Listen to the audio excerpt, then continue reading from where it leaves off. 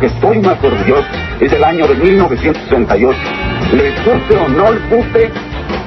Sin embargo, mi gobierno aceptó el reto del diálogo, no de la gritería anónima. Si algo pudiera pedirles, sería perdón por no haber acertado todavía a sacarlo de su postración. En nombre del vigoroso pueblo mexicano que me honro en presidir, México envía por su conducto a todos los pueblos de la tierra un mensaje de paz y amistad. No somos pragmáticos, pero tenemos valores, tenemos principios, tenemos una filosofía de la vida que es: ¿a quién conviene el rumor? ¿A quién puede dar ventajas la confusión? Cerrar filas y redoblar el paso. Esa será nuestra respuesta frente a los intentos de obstaculizar el avance de México. Yo tengo confianza, compatriotas, en el futuro de México. Mi confianza se basa en saber que una y otra vez los mexicanos hemos superado problemas. México reclama prudencia, no estridencia. México necesita que prevalezca la razón, no la cerrazón. México exige armonía, no anarquía.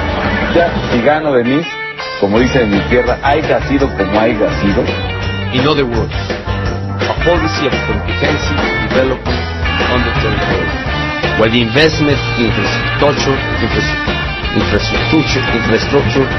may be the trigger. Desempeñar leal y patrióticamente el cargo de presidente de la República que el pueblo me ha conferido, y si así no lo quiere, que la nación me lo demande. Esto es Lo Negro del Fantasma.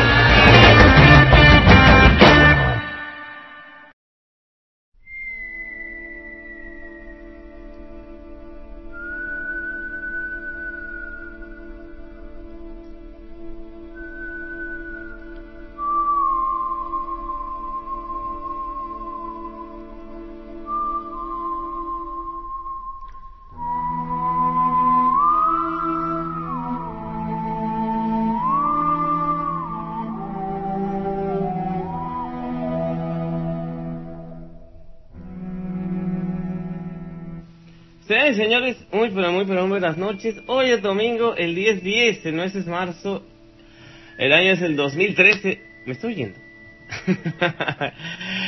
Este es el programa número 8 de Lo Negro del Fantasma. Muchas gracias a todos ustedes por estar sintonizando Radio La Nueva República a estas horas, y más para escuchar el Fantasma. Tenemos 51 escuchas según los datos del servidor, pero ahorita va a empezar la desbandada, como es costumbre cada domingo. Yo soy Brisno, el Fantasma Negro, el host anfitrión de este espacio, 2 horas de Nueva República, y que obviamente también en XN Radio y en su Teams Radio, desde el inframundo del ciberespacio, completamente en vivo y en directo. Les presentamos Lo Negro del Fantasma. Señores, les queremos dar una cordial bienvenida a la gente que está en el chatito, en el chat de Nueva República. Sería Molotov, a Chava Lobo, a Puki FX, a Economicista, a a Fuji Cake. Gracias a todos ustedes que nos hacen el favor de sintonizarnos aquí en Lo Negro del Fantasma. Ya 8 programas, ya vamos de gana. Un agradecimiento muy especial a nuestro buen amigo Chava Lobo, que me antecedió en el programa Orbitando la Canícula, desde Tijuana, en el norte de esta República Mexicana. Él digamos que se dedica más que nada a el lado amable de lo desamable que es tener una opinión muy objetiva, demasiado, con respecto a lo que es este pinchurriento país y sus políticas, tanto de educación, todo tipo de políticas, social, educación, servicios, todo, ¿no? Nuevamente, muchas gracias. Estamos escuchando el soundtrack, el score más bien de la película de Great Expectation de 1998, que por cierto dirigió Alfonso Cuarón, y ahí se hizo una carrerilla en Hollywood, este director de cine mexicano.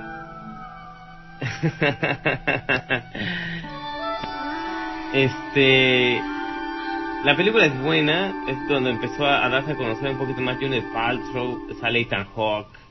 La película es buena, es una de las clásicas de 1998. Y el score estuvo... ¿Quién estuvo? Patrick Doyle, el compositor Patrick Doyle fue el que hizo el score o la musicalización de esta película, que la verdad también no tiene desperdicio. Sí, señores, desde hace mucho tiempo, aquí en lo Negro del Fantasma, como ustedes saben, dividimos el programa en dos. La primera hora, de 10 a 11, hablamos de cosas de política, cosas de la onda de aquí en México, que nosotros optimistamente llamamos política, que más bien es una cloaca abierta, bastante apestosa, rellena obviamente lo que hay en las cloacas, ¿no? Y la segunda hora, que es un poco más amena, hablamos de tecnología, hablamos de cómo cada uno de ustedes pueden llegar a dominar sus gadgets tecnológicos, a las cosas a los adminículos que ustedes utilizan en su diario vivir, y si no usan deberían de usar, desde un simple teléfono celular hasta una complicadísimo control de televisión, y que ustedes lo dominen perfectamente y que no sean esclavos de la tecnología, sino que la dominen, la controlen y que no se apoderen de sus vidas, que más bien ustedes dictaminen que tanto la tecnología les ayuda y no los haga sufrir, hombre, porque ¿cómo conozco a la gente que la tecnología nomás los hace sufrir? He visto llanto, dolor, angustia, desesperación. También he visto muchos males ocasionados por no saber usar su tecnología. Y como dice yo, soy Dario, que es un optimista irredento, de hecho. Que la tecnología en manos inexpertas, simple y llanamente, lo único que ocasiona es 50% de tragedia y 50% de comedia. Déjenme algo para checar, porque ustedes saben que este programa se está grabando en su integridad. Déjenle bajo la música porque está un poquito alta. Ustedes disculparán la falta de experiencia. ¿Cómo que falta de experiencia? Llevamos haciendo radio por internet desde hace 4 años, desde 2009. Y ustedes, si conocen la historia del fantasma, sabrán, y si no, ahí pregúntenme, cuando quieran les contesta. brisno@live.com, brisno@gmail.com, los correos del fantasma negro a los que ustedes pueden referirse, obviamente, y pueden llevar todas sus inquietudes con respecto a lo que necesitan de tecnología. De política no creo que me pregunten, no me gusta hablar mucho del tema, y tampoco abundar tampoco, aunque y espero que haya personas un poquito más preparadas que sepan explicarlo, aunque de todas maneras todos sabemos que vamos para lo mismo, ¿no?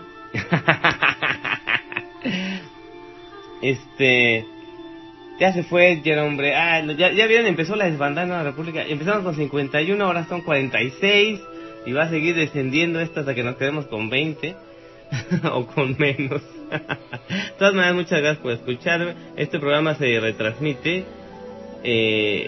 no tengo un horario fijo de retransmisión aquí en Nueva República, pero se retransmite por XN Radio, que es, obviamente la dirección es xeneradio.blogspot.com, y por su Teams Radio, que es sutiemsradio.blogspot.com, de 2 a 4 de la tarde todos los lunes. O sea, mañana pueden escuchar este mismo programa, ya no en vivo, pero sí su repetición respectiva en las diferentes estaciones de radio que buscan el conglomerado de que es la Black Ghost Network y las Black Ghost Industries.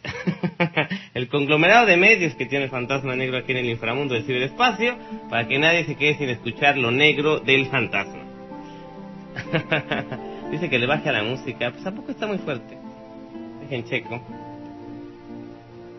No me gusta hablar mucho del tema, y tampoco abundar tampoco, aunque sí, ya le había bajado, ya se oye bien, se oye perfecto.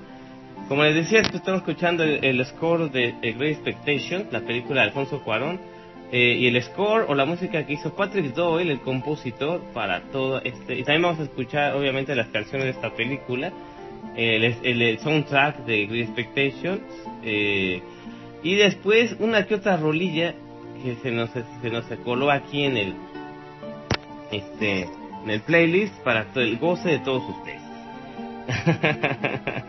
Me dice economicista, México S.A. y baja la música Fantasma, por favor. Yo ya le bajé y espero que ya no les moleste el fondo. Yo pienso que no. A ustedes me avísenme si es que está un poquito fuerte. Yo pienso que no. Debería yo subirle más, pero a mi micro, ¿no? Déjenme algo otra vez. Tengo que andar verificando. Pues es en vivo, ustedes disculparán. Es en vivo, pero sí su repetición respectiva. Ahí está, muy bien. Bien, señores, la noticia de la semana, ustedes la saben mejor que yo. Y obviamente están mucho más capacitados que el Fantasma para hablar sobre el tema. Tenemos una suerte en este programa.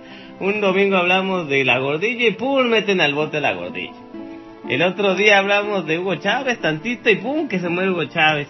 El otro día hablamos del Papa y ¡pum! Que el Papa ya se fue.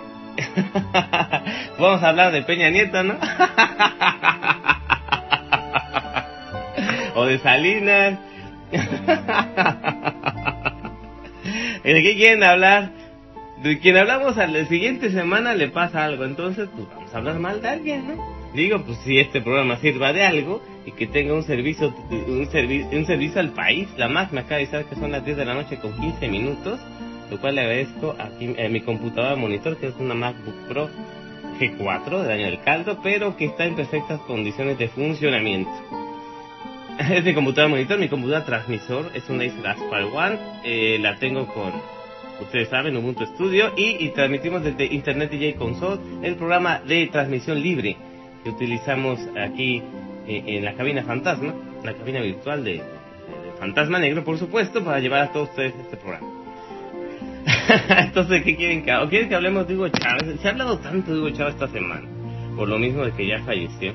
Y digamos que, lamentablemente, Hugo Chávez y el gobierno de Venezuela, obviamente, cuando a la gran mayoría de la gente, a la gran mayoría de las personas beneficia un gobierno, principalmente gobiernos de izquierda, pues las minorías rapaces son las que obviamente se incomodan porque los beneficios que recibían se vuelven exangües, se vuelven menos, y la gente recibe un poquito más de lo que nunca había recibido, y obviamente todo lo que huele a socialismo le escala en los huesos a mucha gente, ¿no? Aunque el socialismo a la venezolana, pues me imagino que cada país tiene sus costumbres y cosas, es más o menos como el socialismo a la mexicana, ¿no? Hugo Chávez muy socialista, pero también muy creyente, y también muy telerizo. ¿Qué onda de andarle dando medallas a Vicente Fernández? Bueno, era un personaje muy pintoresco. No estoy hablando tanto como si fuera José López Portillo, el Don Jolopo, pero tenía mucho de carismático el buen Hugo Chávez. Damos una bienvenida aquí ya tengo más escucha, no puedo creerlo. Me quedo igual en los mismos 46 por aquí en el chatito. Ya ingresó Lluvia de Café, Casey Cute, Pingo 8827. Gracias a todos ustedes, junto con Molotov, el Chava Lobo, Puki FX y el economicista, que es fino, siempre manda saludos fraternos, pero siempre tiene muchas peleas fraternas aquí con nosotros, en toda la radio, en todos los programas, lo cual nos complace mucho, porque economicista siempre tiene el tema a debatir y siempre expone su punto de vista. A veces no muy claramente, pero siempre lo expone, y lo cual se le agradece. Sí, señores, son las 22 horas. No, ya di la hora, ¿verdad? Son las 22 horas con 17 minutos. Hugo Chávez. Aún a pesar de todo, obviamente tiene muchas más cosas benéficas que en contra del gobierno de Chávez, ¿no? Obviamente en el socialismo real, cuando se aplican muchas medidas de restricción económica, que estás en un mundo globalizado económicamente, que es rapaz, que se lleva la riqueza a las grandes, a producir más dinero, a producir más riqueza. Obviamente al detener el dinero para dárselo como algo tan de poca ganancia como darle de comer a la gente, pues siempre es mal visto por las grandes empresas y darle globopolio mundial, ¿no? Como decía Ernesto Cedillo, la globalización es la neta, así lo dijo él. Y que los pobres no traguen también es la neta también. Entonces darle de tragar a la gente es muy antiglobal. Darle de comer a la gente es globalifóbico, ¿que me entienden? Dice Lluvia de Casa, vamos a hablar de Pena no es un milagro, por favor. Con mucho gusto. Nada más vamos a acabar de hablar de Hugo Chávez porque yo tuve la culpa. La semana pasada, en el programa número 7, hablamos un poquito de Chávez, ya casi al final de la parte política, y chin que se muere. Vamos a hablar del Copetes, ¿no? Había una vez, como decía don Neto Cedillo, vamos a dar un saludo a don Neto Cedillo, siempre nos cuenta cuentos muy bonitos en Twitter, síganlo, @Neto Cedillo. Había una vez un muñequito muy tonto copetón, se lava su carita con lana, no, se lava su carita y la lana del narco también.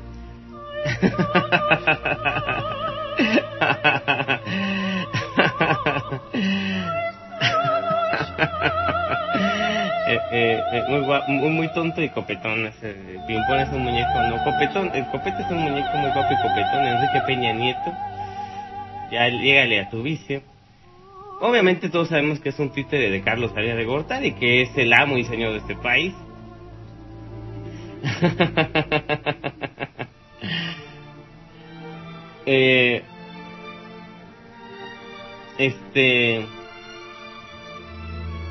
¿En dónde andaba yo? Ah, sí.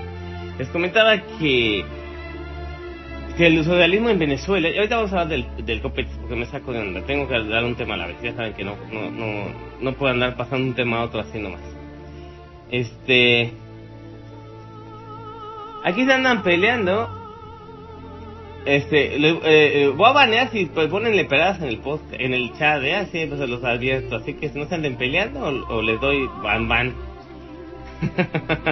O aquí Molotov, que es el que ahorita está fungiendo como amo y señor del chat de Nueva República, pues si está al pendiente, me imagino que va a checar que no estén diciéndole pedazos. Bueno, ya voy. Lo que yo veo, por ejemplo, obviamente toda la economía socialista la van a criticar mucho. Algo que me llamó mucho la atención y no tanto fue que en CNN y obviamente en Fox News y en todas las cadenas gringas, lo primero que hicieron cuando murió Chávez fue decir Venezuela es un desastre económico, Venezuela hay inflación, en Venezuela el desastre que dejó Chávez con sus ideas socialistas, con su gobierno socialista, es un desastre, la gente no tiene dinero, no tienen qué comer, cuando en realidad es todo lo contrario. Los que no tenían dinero eran los que corrió o los que expropió, los que estaban reclamando acerca de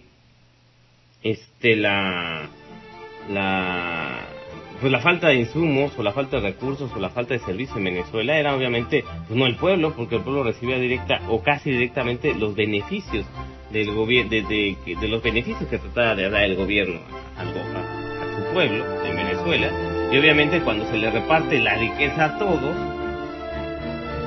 acaban quejándose los que tenían más dinero y que por lo mismo dejan de tener porque no tienen las condiciones de pobreza necesarias para producir más riqueza y explotando al pobre y que ellos sean más ricos hasta la náusea, ¿no? Bueno, es lo que yo pienso.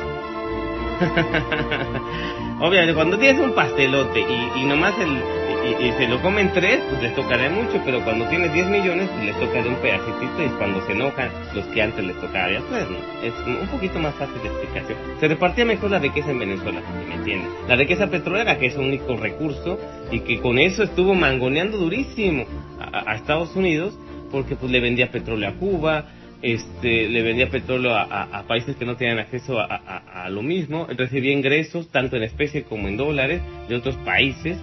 Muchas veces decía que Hugo Chávez financiaba terroristas porque mandaba petróleo Oriente Medio, cuando la realidad es que la mayoría del petróleo venezolano se vendía mediante intermediarios, iba a parar a Enron en su época, o iba a parar a Halliburton en Texas. Y toda esa onda, ¿no? Así que no nos hagamos tontos, el petróleo venezolano, la gran mayoría para hasta la reserva de Estados Unidos, pero pues les gustaba hacerle al cuento.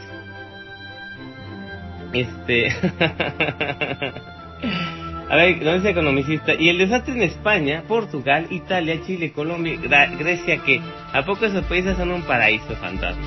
Si se refiere al gobierno prosocialistoide que en algún momento hubo en alguno de estos países, por ejemplo la República Española, pues fue ahogada en sangre por Franco. En Portugal algún experimento, me imagino, light de socialismo que no funcionó en Italia.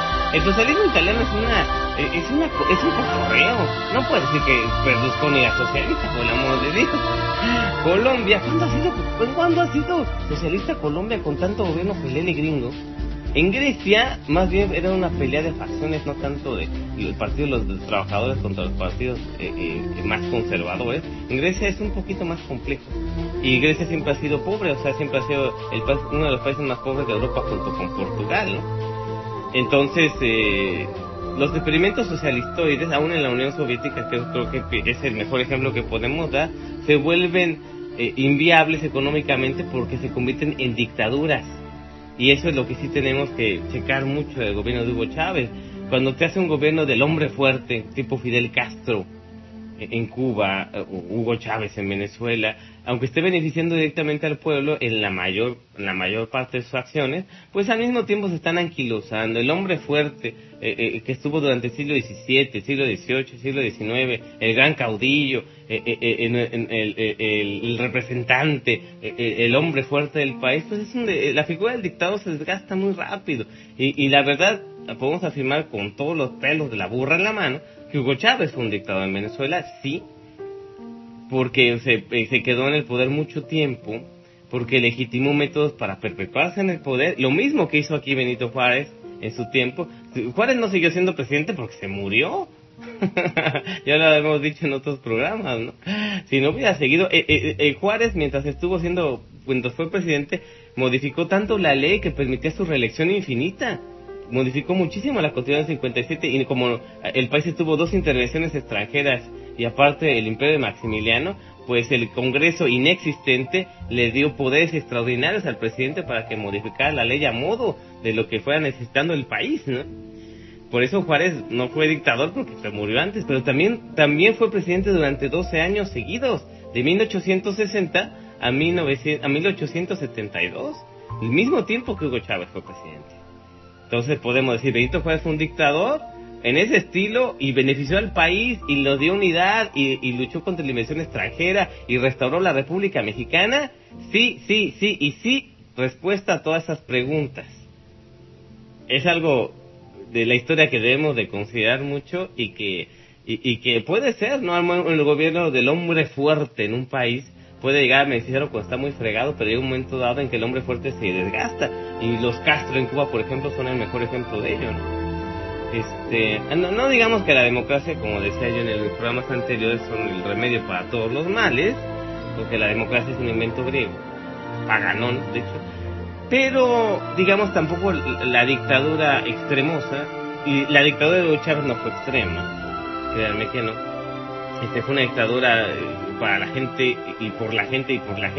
Sin embargo, el hombre fuerte desgasta a lo que hay alrededor y no permite un recambio. Aquí pasó lo mismo con la dictadura de Porfirio Díaz. Porfirio Díaz desgastaba tanto a su equipo de que podía sucederlo, inclusive hasta a las personas que podían ya haberlo llegado a suceder en la presidencia o que heredaran la presidencia. Los ponía a pelear entre ellos, los desgastaba, los quemaba, y les gustaba mucho divertirse jugando al suspirante. Porfirio Díaz se botaba de la risa viendo cómo se peleaban por a ver quién le iba a dejar el trono, que al final acabó debilitándolos tanto que surgió Francisco I. Madero de la nada, y con menos de 9 meses de un movimiento armado le arrebató la presidencia y el control total del país. Y tuvo la culpa porque el mismo dictador, anquilosado, ya gusanado, ya podrido de poder, él no pudo preparar a su hombre fuerte y acabó siendo derrotado por un movimiento armado de 9 meses, que fue la Revolución Mexicana de 1910-1911. Dice economicista que es muy difícil ir en contra de los amigos de lo ajeno. Dice, me refiero a todos países manipulados económicamente por los banqueros. Obviamente, claro que sí, eso tiene toda la razón. Se ve el desastre en México con la deuda pública federal de más de 6.5 billones, wow, ya lo subieron. La deuda de los estados y municipios, 400,000 millones, bueno, es que el presidente municipal pues son unas ratas. Aunque yo personalmente creo que la deuda pública federal anda en más de 9 billones, pues, más el Fobaproa, pues yo creo que sí. Leoresh ya llegó, bienvenido Leoresh a Estamos aquí hablando de los experimentos socialistas de Latinoamérica. algo que iba por muy buen camino, porque no solamente fue un socialismo fraternal, podemos hablarle así, o un socialismo humanitario, el gobierno de Salvador Allende en Chile, por ejemplo, que yo me imagino que era un poquitito más como el gobierno socialista de Allende en Chile, decía algo muy culto, algo de mucho nivel, un socialismo moderno, no como las porquerías que nos quieren vender como socialismo de izquierda moderna, no. El Salvador Allende en 1970 era un hombre de Estado, un hombre fuerte, un hombre que estaba a favor del pueblo, un hombre trabajador, que estaba con los trabajadores, que fue asesinado por lo mismo, ¿no? Porque intervenía en los intereses de las compañías extractoras de cobre gringas en Chile, ¿no? Y pensaban que las iba a expropiar, y al final acabaron asesinándole y poniendo al gorila Pinochet, que se quedó ahí 20 años, el maldito, y que todavía piensan, mucha gente en Chile es tan estúpida que piensan que Pinochet fue un héroe por haber mandado a asesinar y derrocar a Salvador Allende, ¿no?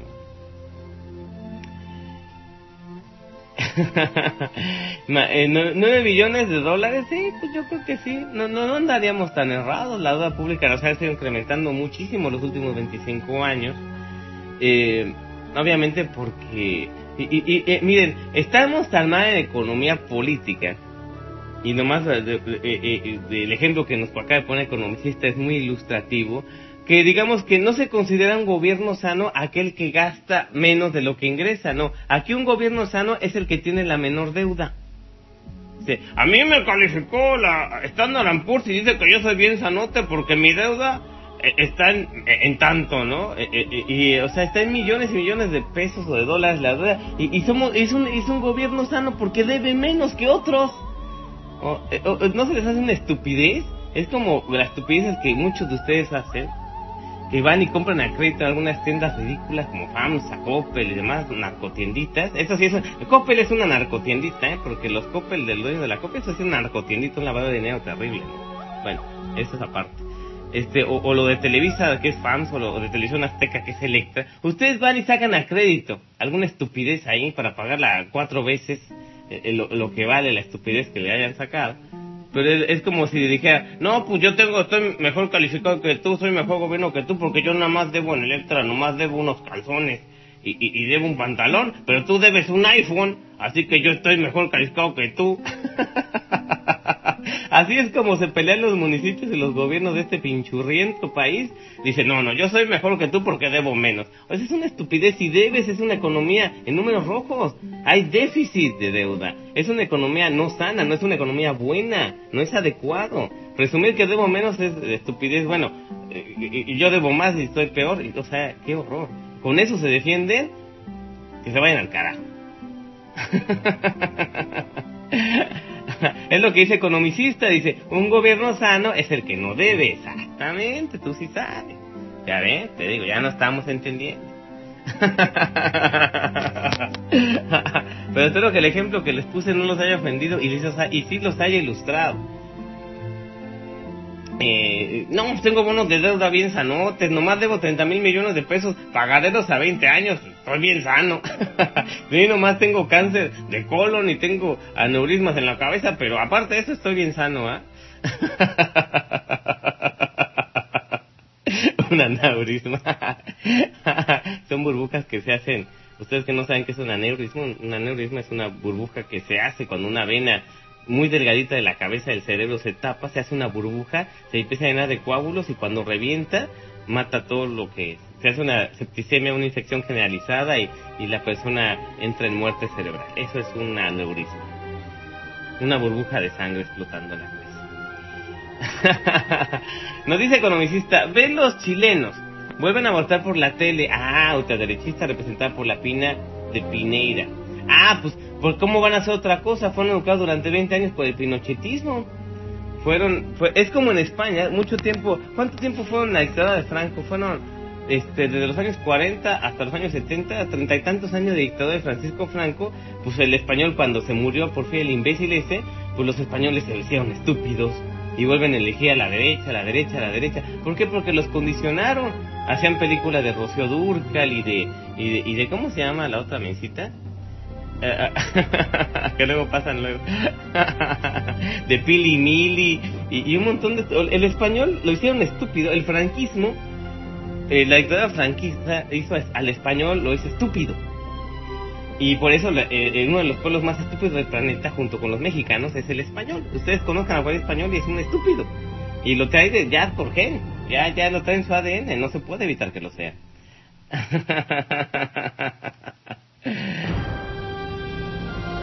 Dice Lluvia de Café, muchas gracias, me despido, salgo de la sala, pero te escucho en la radio. Muchas gracias a Lluvia de Café, que nos manda un saludo, y muchas gracias por escucharnos.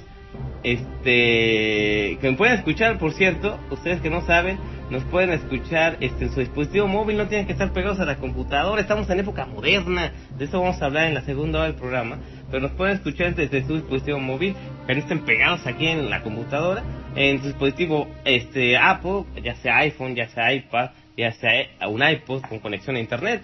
Pueden poner un dispositivo que tenga el sistema operativo Android, o el sistema operativo Symbian, o el sistema operativo S40 de Nokia, o hasta el Windows Phone, que es horrible, pero también en muchos dispositivos móviles de gama media nos pueden escuchar a través de la aplicación TuneIn Radio. Nada más tienen que buscar ya sea Radio Nueva República, o XN Radio, o Sutiens Radio, y desde TuneIn Radio, la aplicación que siempre encuentra y que siempre va a tener la estación que ustedes quieren escuchar, y que es completamente gratis, en la tiendita de aplicaciones, en la App Store, en el Google Play, que antes era el Android Market, o en la tienda Nokia, o en cualquiera de sus tienditas, o en la BlackBerry, hasta en la BlackBerry, en la App Store, que también, ¿cómo se llama la de BlackBerry? Ya se me olvidó. Bueno, en la tiendita de BlackBerry, que ya no sirve para nada, ya ni siquiera, yo creo que ya ni hay nadie que atienda el changarro ahí, porque RIM, la mamá de BlackBerry, está quebrada, entonces BlackBerry ya valió queso. Bajen la aplicación TuneIn Radio y van a encontrar Radio Nueva República, Sutiens Radio y XN Radio para que escuchen el Fantasma Negro. Bueno, y también todos los locutores de Radio Nueva República, por supuesto. Dice, aneurisma, dice economicista, aneurisma es la pérdida de la capa media de las arterias. La fuerza de la arteria, y si se rompe, causa un sangrado masivo en cualquier parte del cuerpo. Se hace una burbuja, pues. Es una arteria que se hace burbuja porque está tapada y explota y la sangre se irriga y provoca septicemia o infección generalizada. Pero en la cabeza, los aneurismas de la cabeza son mortales, pero puede haber aneurisma en otras partes del cuerpo, eso sí es cierto. Pero más en las venas o en las arterias capilares, o sea, que tienen el grosor de un cabellito o que son más delgaditas que eso, y es muy común que un aneurisma cerebral sea el causante de la muerte de algunas personas. A eso me refiero.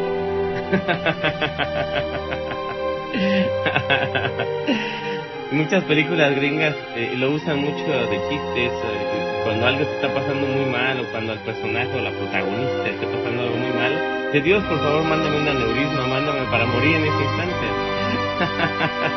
¿Cuántas veces el fantasma dice eso? Pero afortunadamente ya estoy muerto, así que ya no tengo que pedir un aneurisma. Usted está escuchando al espectro del Fantasma Negro, transmitiendo desde el inframundo del ciberespacio a través de Radio Nueva República, Sutiens Radio y XN Radio, el programa Lo Negro del Fantasma, número 8.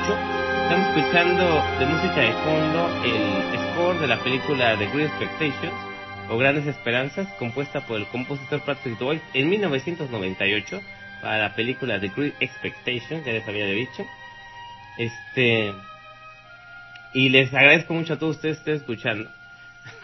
Ya llegó Litzadón aquí al chatito, bienvenida a nuestra buena amiga, gran amiga Litzadón que nos escucha. Yo pensé que ya se había olvidado aquí el fantasma, pero aquí está, bienvenida. Como siempre, nuestra buena amiga Litz, que siempre, o cuando se podía, nos escuchaba, cuando todavía teníamos el show del Fantasma Negro. ¿Qué tiempos aquellos? 274 programas, ya les decía yo. Todavía no me han dicho si conocen a alguien que ha hecho más programas. A lo mejor aquí en Radio Nueva República algunos compañeros sí lo han hecho. 274 programas. Es un orgullo, la verdad, para mí, decir, yo tengo esto. 4 años ya de transmitir de diversas plataformas, pero siempre en internet, por supuesto. Los dejo tantito, vamos a adelantar un poquito lo que es el soundtrack de Great Expectation. Vamos a escuchar a Chris Cornell con Shun Shower, o lo que es lo mismo, Lluvia de Sol. Y yo regreso. para seguir platicando un poquito de lo que es política. ¿Dónde quedó mi? Ah, ya lo perdí. Ah, no, lo puse en otro lado. Vamos a escuchar a Chris Cornell con Sun Shower y yo regreso aquí a el programa número 8 de Lo Negro del Fantasma, aquí en Radio La Nueva República, su Teams Radio y XN Radio. Yo soy el Fantasma Negro. Lo Negro del Fantasma.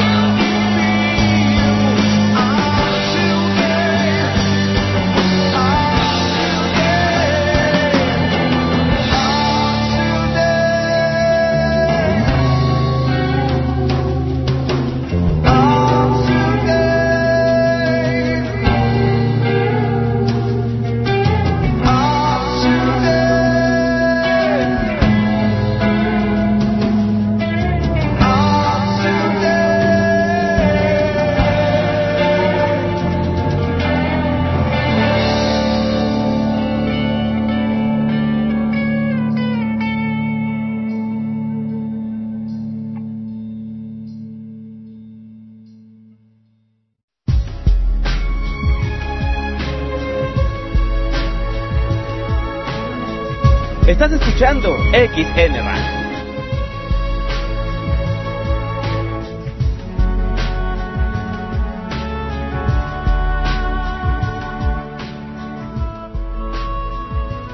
Señores, estamos de regreso aquí en Lo Negro del Fantasma, el programa número 8. Son las 10, como bien nos acaba de decir la Max, son las 10 de la noche con 45 minutos. Las 22 horas con 45, aquí desde el inframundo del ciberespacio, Radio Nueva República, su tienda Radio XN Radio, en esta transmisión de Lo Negro del Fantasma, programa número 8, correspondiente al domingo 10 de marzo del año 2013. ¿Qué vamos a decir? Ustedes nos están escuchando Molotov, Chavalobo, Lluvia de Café, Leoresh, Jefferson y Litzadon. Muchas gracias a todos ustedes por seguirnos escuchando, sintonizando. Ahorita vamos a la parte tecnológica. Ya están preguntando cosas de tecnología y yo estoy muy dispuesto a responderles. Ya casi acabamos, nada más déjenme acabar de aclararles mi idea con respecto a lo que es el socialismo a la venezolana, o a la mexicana, o a la rusa, o a la cubana, ¿no? Y ahorita respondemos preguntas de tecnología.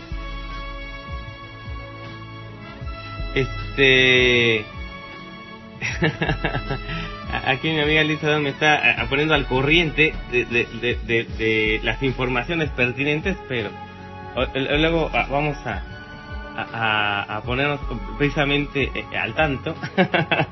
Pero no se ve que es bastante interesante porque son cosas que yo no sabía. Aquí me pregunta Loresh, dice: ¿me debes Brisno los programas para bajar a transmitir a través de Ubuntu?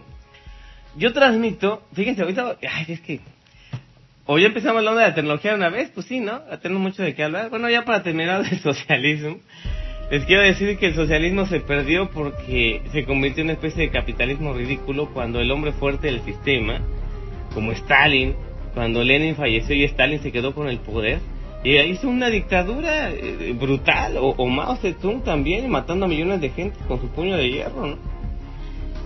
O Fidel Castro en Cuba, que no mató a millones de cubanos, pero sí los hizo vivir en condiciones muy muy tristes durante muchos años y aún hasta la fecha, simplemente por el régimen del gobierno. No es posible, si comes 3 veces al día, la mayoría del pueblo cubano no tiene que quedarse muerto, ¿no? Y a pesar de todo defiende el socialismo a muerte, ¿no? Eso pone, digamos que más que socialismo debería ser humanismo, ¿no?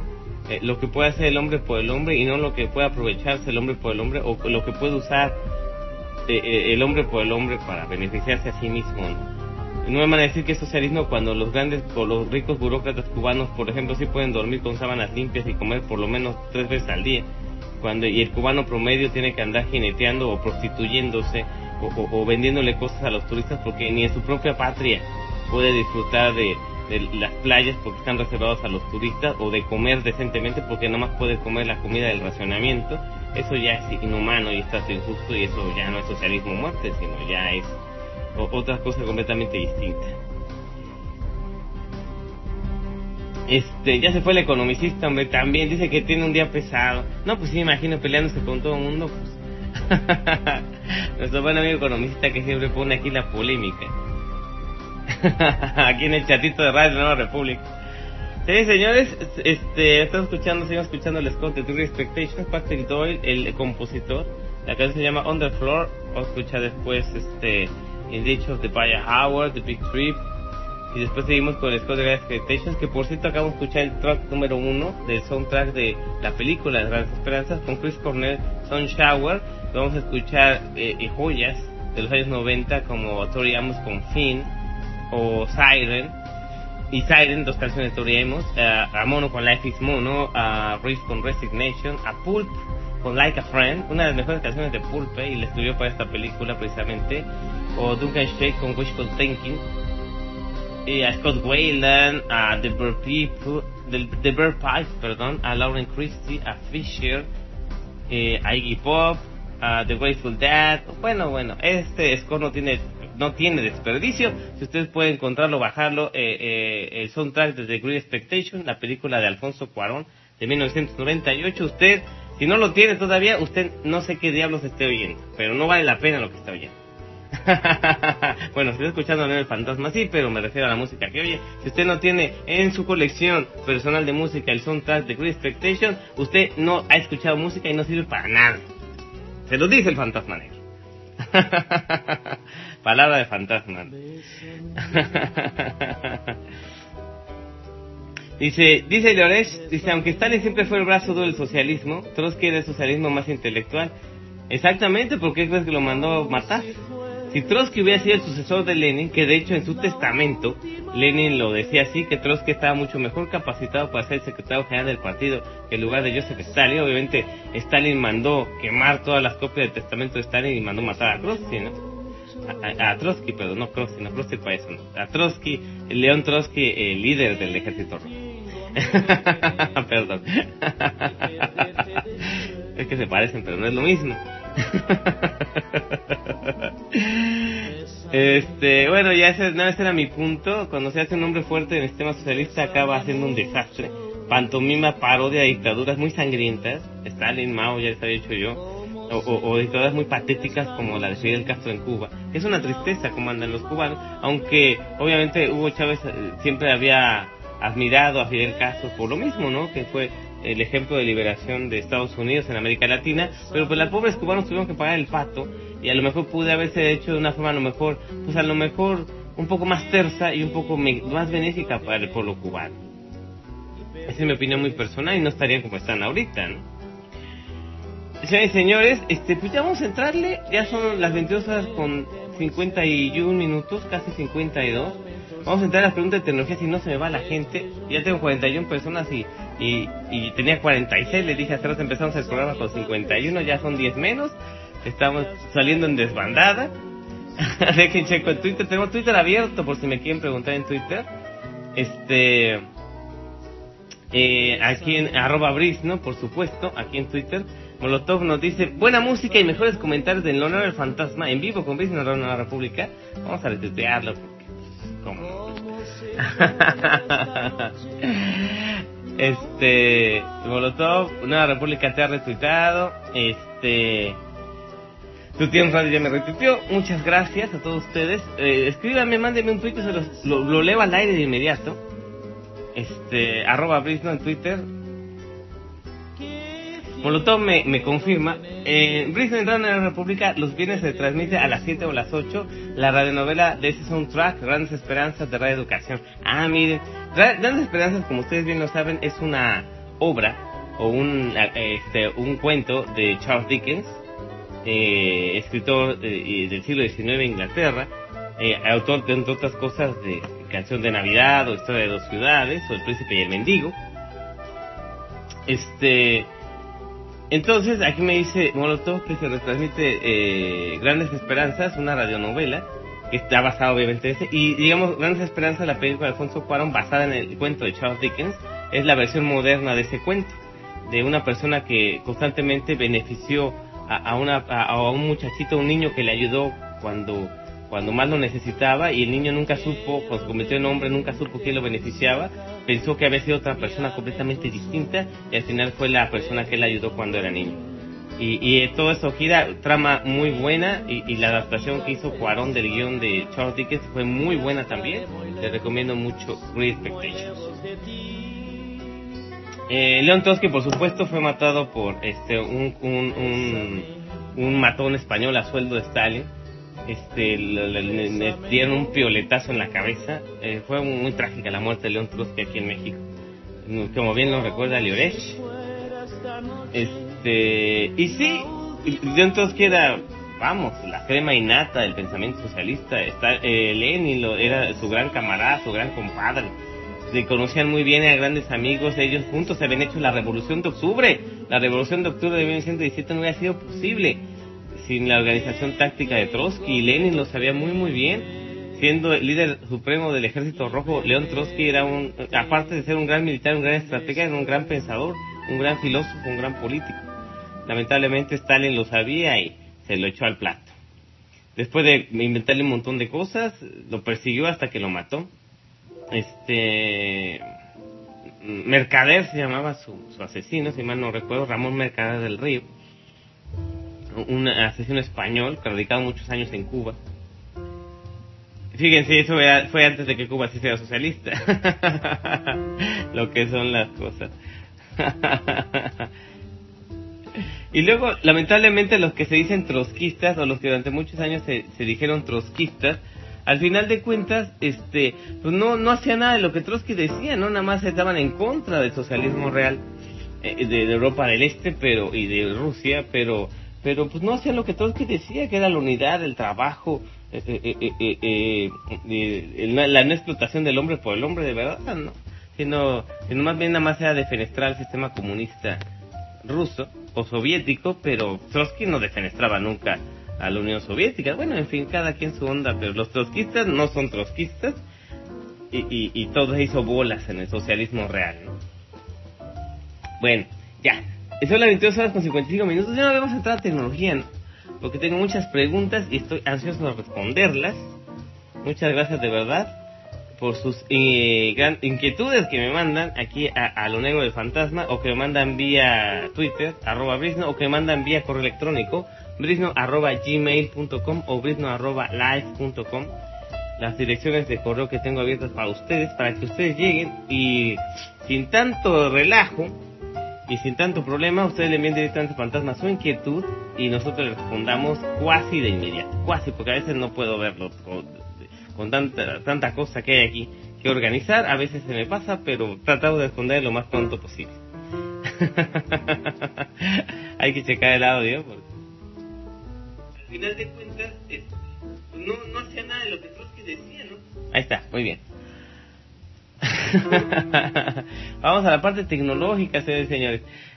Primero que nada, nos pregunta Loresh, y yo le he dicho en varios programas, y qué bueno que está Loresh aquí, porque según yo sé, Loresh usa sistema operativo libre, usa alguna versión de Linux, en este caso debe ser Ubuntu, para su diario vivir, su diario trajinar aquí en su computadora, ¿no? Lo cual es una muy sabia decisión. Ustedes también deberían tener sistemas operativos libres en sus máquinas, para que no tengan que depender de Windows. ¡Qué horror! ¿Qué es eso de Windows? ¡Qué horror! ¡Qué horror! ¡Qué horror! No lo usen, les causa muchos problemas. ¿Para qué lo usan? Bueno, a lo que voy es que Llores me dice, ¿cómo puede transmitir el radio? Yo transmito hace mucho tiempo en muchas plataformas Linux. Yo transmito radio y lo he hecho en varias ocasiones en una versión de Debian que se llama CrunchBand Linux. El CrunchBand, que es muy buena. También transmito una versión de Arch que se llama Bridge. También salió muy buena, basada en un core de Arch del año 2011. El Bridge Linux, que es un Arch modificado, es muy bueno también, fácil de usar. También en muchas versiones de Ubuntu, pero yo me quedé al final con Ubuntu 10.04 Lucid Links. Cuando se cambió y Ubuntu empezó a usar más recursos del sistema en mis computadoras no tienen mucho poder, entonces preferí usar un Ubuntu ligerito, que el Lucid Links es maravilloso, a pesar de que ya está a punto de caer en desuso de actualizaciones. Yo voy a seguir transmitiendo en Ubuntu Studio, la versión Lucid Links de Ubuntu Studio 10.04, pero el software que uso para transmitir el radio es el ultra reconocido y sumamente poderoso Internet DJ Console, o mejor conocido como IDJC. El Internet DJ Console es el programa que usamos y que es el mejor programa en Linux, por no decir el único. Hay otros, pero la verdad me quedamos con Internet DJ Console para transmitir por Internet. Hay que hacerle ligeras modificaciones. Si usas una versión de Ubuntu más reciente no hay que hacerle tanto pancho, pero en las versiones viejitas había que hacerle al instalarlo había que ponerle algunas dependencias extra, había que pulirlo bien. En la página de Internet DJ Console en SourceForge, la oficial, ahí dice los pasos exactos para dejarlo trabajando en cualquier versión de Debian o una de sus hijitas, en este caso sería Ubuntu o en CrunchBand. Hay que dejarlo trabajando bien, las instrucciones están muy precisas, están muy bien dadas, los pasos están correctos. Hay que instalar algunas dependencias, hay que modificar algunas otras cosas. Obviamente Internet DJ Console no funciona si su mejor amigo, que es Jack Audio Connection Kit, para poder tomar todo el sistema de audio de la computadora. Jack Connection Kit es un programa muy conocido entre los DJs que usan Linux, porque le permite controlar, como decía, la tarjeta de audio de su computadora y hacerla usar como ustedes quieran. Antes de arrancar Internet DJ Console tienen que tener instalado el programa Jack o Jack Audio Connection Kit, y hacer que se posicione el sistema, y una vez que ya lo tengan corriendo el servidor Jack, que es un programa muy sencillo también, se baja, se instala y se pone a correr. Después abrimos Internet DJ Console y ponemos, son 2 listas de canciones, la playlist 1 y la playlist número 2. Tiene entrada para micrófono, entrada para llamadas Skype, entrada para entrada auxiliar, dependiendo qué tarjeta de sonido tenga. Identifica todas las entradas, identifica todos los micrófonos. Ya son las 11, gracias Max. La Max me dice que ya son las 11. Las 23 horas, señores.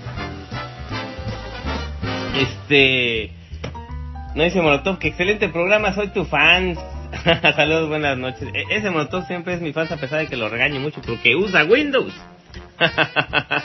Gracias, Molo, tú sí sabes lo que escuchas. Les decía yo a Lloresh y a todos amigos, si algunos de ustedes son un sistema operativo libre, pueden usarlo en cualquiera. Yo no he encontrado ninguna versión de Linux o ninguna distribución Linux que no acepte Internet DJ Console. Tiene sus bemoles instalarlo, no son muchos, simplemente hay que hacerlo bien si ya tienes tiempo en Linux o en Ubuntu. No es muy difícil, no hay que usar ni siquiera la consola, solamente hay que hacer 2 o 3 cositas a la hora de instalarlo. Pero es muy bueno. Les decía yo, el funcionamiento del programa tiene sus propios jingles, pueden meter el jingle a la hora que quieran, o música de fondo permanente, igual que Sound Broadcaster en Windows, por ejemplo. Pueden meter el identificador de la estación, como yo lo voy a hacer en este instante. Fíjense nomás, para que se den una idea. Estás escuchando XN Radio. Ah, ¿verdad? Así es como se hacen las cosas. No, muchas cosas. Yo digo que a lo mejor no tiene, le faltarían algunas funciones, como el Sound Broadcaster tiene, por ejemplo, transmitir en FM y algunas cosillas extra, pero es muy completo, es mucho mejor porque es mucho más estable. Internet DJ Console es 100 veces mejor que estable que Sound Broadcaster. Puedo transmitir directamente de cualquier fuente de audio. Por ejemplo, si yo le pongo al auxiliar y con el jack audio connection kit hago las conexiones necesarias a cualquier parte de mi placa de audio, yo puedo jalar radio de internet a otro lado, el sonido de una televisión, el sonido de un equipo multicomponente, el sonido de una mesa de mezclas, el sonido de una caja de micrófonos, el sonido de donde sea. Yo lo puedo jalar en DJ Console y meterlo a la hora que yo quiera. Es muy versátil. Aquellos que ustedes que saben de audio, que son DJs, que son ingenieros de sonido, que trabajan en tornamesas, consolas de audio y todo eso, saben a lo que me refiero. Es muy versátil, es muy sencillo, muy fácil de usar, muy intuitivo.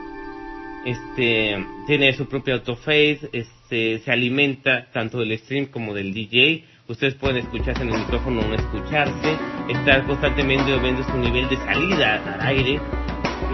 Pueden meterle hasta 6 micrófonos, pueden estar transmitiendo a 6 líneas o a 6 servidores de internet al mismo tiempo, algo que no hace Sound Broadcaster ni ningún otro programa. Por ejemplo, el Nicecast no puede transmitir a una sola estación de radio a la vez. Yo con Internet DJ Console puedo transmitir hasta 6 al mismo tiempo. Sound Broadcaster sí lo hace, pero hay mucha merma. Yo le he hecho hasta 3 estaciones en Sound Broadcaster o 3, ¿cómo se llama? Registros, ¿cómo se llaman? Encoders o frecuencias o servidores de Sound Broadcaster, pero en 3 se traba. Ya si en 3 se traba, Internet DJ Console le metes la gente y no se traba en ninguno.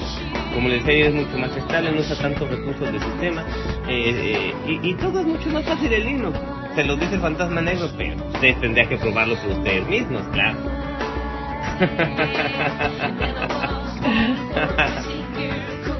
Y espero que les haya servido este mini tutorial de Internet DJ Console. Hay mucha información en internet, lo único que tienen que hacer es poner en Google, en San Google, el santo patrón de las búsquedas. Solamente pongan IDJC y les aparece la primera opción, es Internet DJ Console, en SourceForge, su página de SourceForge, que es el alojamiento de software libre más grande del mundo.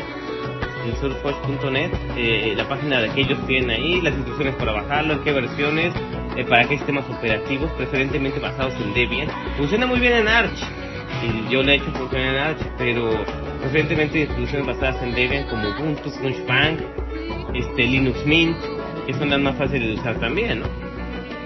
Funciona en cualquier distribución, pero preferentemente basadas en Debian por la estabilidad.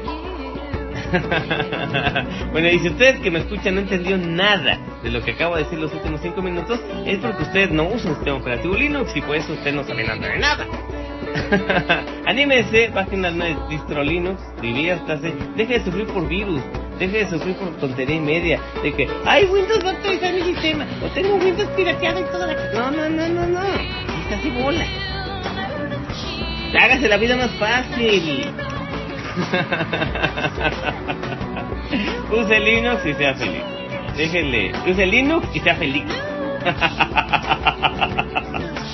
Voy a escucharme.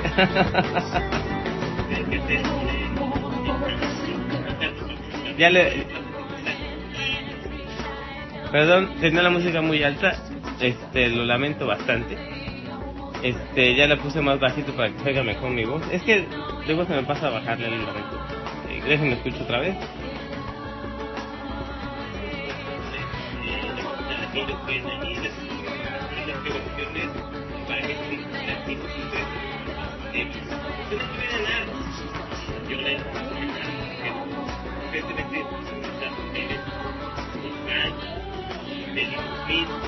Ok, ya, si ya le bajé la música, pero tenía un poquito de música, la música de fondo, tenemos a Tori Amos con Siren. Ahorita ya tengo un poquito mejor. Es que ya tengo que bajar el volumen de la música de fondo. Hay cosas que no son automáticas o que yo tengo en forma manual, así que ustedes dispensen. Son las 23 horas con 6 minutos, señores. Vamos a hablar un poquito de iPhone porque mi amiga Litzador, bueno, ya no, ella se cambió de iPhone a Android y está preguntando cosas de qué hora que quiere migrar su música y quiere migrar sus cosas, cómo le hace para migrar los datos de su teléfono iPhone a su teléfono Android nuevo. Vamos a hablar un poquito de eso también. Ya hablamos de Android, pero pues no está por demás hacer algunos repasillos. Y si usted tiene alguna duda, el Twitter está abierto, @Brisno, mándeme su pregunta en forma de tweet, aquí lo respondemos. Y si está en vivo Brisno, me dice Molotov aquí en Twitter, está en vivo Brisno en Radio Nueva República, a punto de entrar a la sesión de tecnología, escúchalo.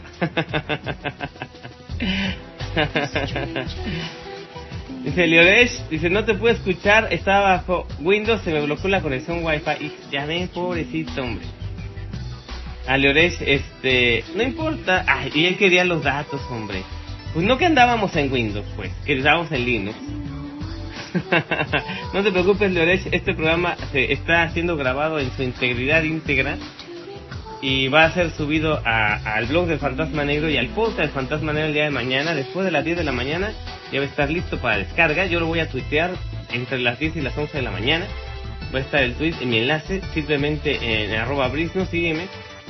Ahí, y ya usted lo puede bajar directamente del podcast, o directamente del blog, o directamente de archive.org, o directamente del enlace que le mando a Nueva República para DeepShare, que ellos lo ponen en su página, luego que lo publico, ellos también lo publican en la página de Radio Nueva República. O sea, para que oigas el programa otra vez, no hay pierde. Pero vamos a repetir un poquito porque creo que lo dije muy rápido, ¿no? Pero si me va preguntando, con mucho gusto le vamos contestando a Lioresh, que tiene sistema operativo libre y puede transmitir, y es posible transmitir radio en un sistema operativo libre como Linux, por supuesto.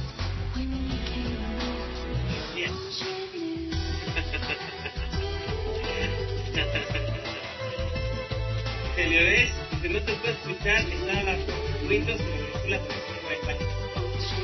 Ya lo estoy escuchando, pero es que estaba monitoreando, a veces me trabo. Me dice Lioresh, ya entré en Ubuntu, pero en la PC de escritorio. Muy mala versión 12.10 por el disco duro. Ay, híjole. Lo malo de Canonical, que es la compañía que patrocina el sistema operativo Ubuntu, Mark Zuckerberg, el dueño de Canonical, pues está haciendo como un mercado para computadoras de gama alta, para equipos muy modernos. Entonces pues ya nada más equipos ya muy viejitos que se quieren actualizar las últimas versiones de Ubuntu, pues nomás no pueden, porque piden disco SATA, y aquí Lioresh tiene todavía una unidad que se conecta mediante ID, entonces pues ya no es lo mismo. Y los controladores dejan de producir controladores, empiezan a dar preferencia a lo más nuevo. Entonces pues los que quieren rescatar equipos viejitos, pero no te preocupes, no solamente Linux es Ubuntu, puedes bajarte cualquier distribución que son más amistosas con tu PC viejita. Yo te recomiendo, mucho te recomiendo Debian para tu PC viejita. Siempre va a haber controladores en Debian, y es exactamente el mismo sistema de paquetería que Ubuntu, que es obviamente el Dev. y puedes instalar unos programas que tienes instalados en Ubuntu, lo puedes instalar en Debian, no, así hay compatibilidad 100%, no pierdes de nada. O si quieres algo un poquitito más amigable, puedes instalar alguna versión viejita de Linux Mint, la 13 o la 12, ahorita está la 16, que es un poquito más igual exigente con los requerimientos de tu PC, pero si es viejita, vete por los Linux viejitos, vete por la versión viejita de Ubuntu. Yo estoy feliz con Lucid Linux 10.04, o Ubuntu Studio 10.04, que es mi versión modificada, completamente modificada por el Fantasma. Un Ubuntu Studio 10.04 perfectamente modificado por el Fantasma para poder transmitir, obviamente, mi programa de radio. Dice Molotov, yo logro en Windows 7 perfectamente en Winamp. Bueno, te perdono porque Winamp es un software libre, pero pues en Windows 7, pues no creo que es algo que de presumir, ¿verdad?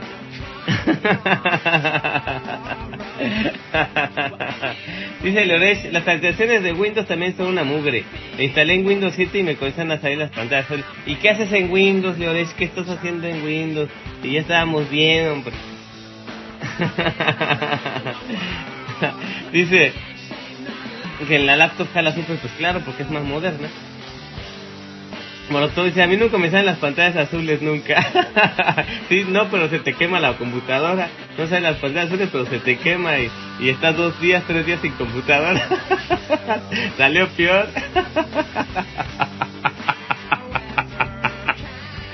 A veces soy muy malo con Molo, pero es que, ¿cómo que Windows? Debo decir, ay, mi computadora se quemó. Dice, es que mi HD de 500 es SATA, pero está lleno. Pues sí, también, tampoco hay que abusar, hombre.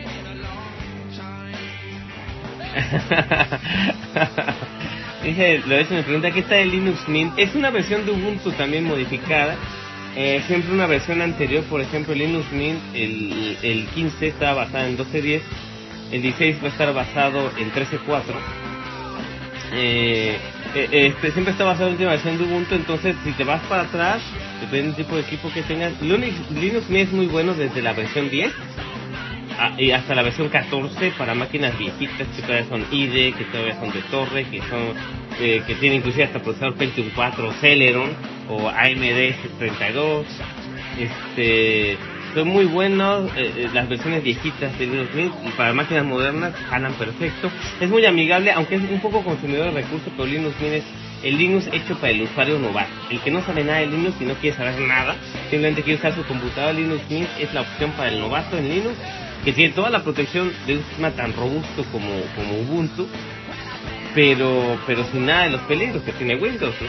Yo pienso que es fabuloso para los novatos. Les recomiendo mucho Linux Mint. Si tú quieres iniciarte en Linux, bájese el ISO de Linux Mint, si tu computadora es moderna, Linux Mint 15 o el 16, o si es viejita, el Linux Mint 13, el 12 o inclusive hasta el 10.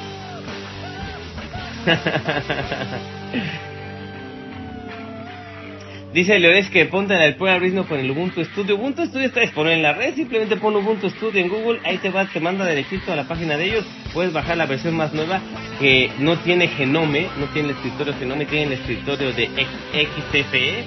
Está muy ligero, está muy padre, jalaría muy bien en tu compu viejita, de hecho, porque minimiza recursos y ya tiene todos los programas incluidos. Tiene Internet DJ Console, tiene Mix, tiene programas para editar audio, para editar video.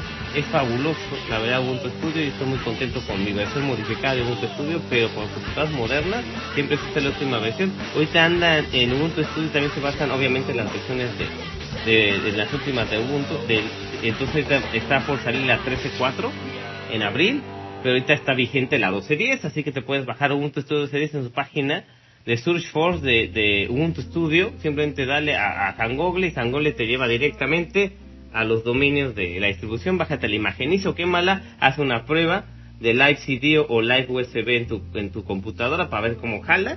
Yo digo que te va a gustar mucho.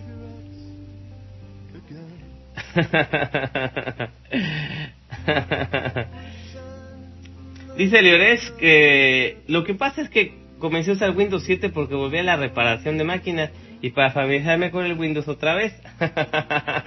Bueno, pues si es parte de la chamba, pues es obvio, hay que saber qué le pasa a la máquina, si no, pues nada. No se crean, yo alguna vez tuve que reinstalar un Windows Vista. Es una vergüenza para el Fantasma Negro, pero tuve que reinstalar Windows Vista de fábrica.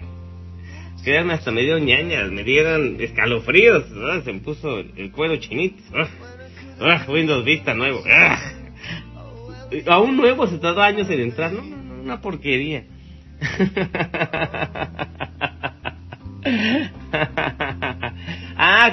Con mi versión modificada, pero es que es 10.04, está optimizada para procesadores de 1 GHz y de menos de un giga o menos de memoria.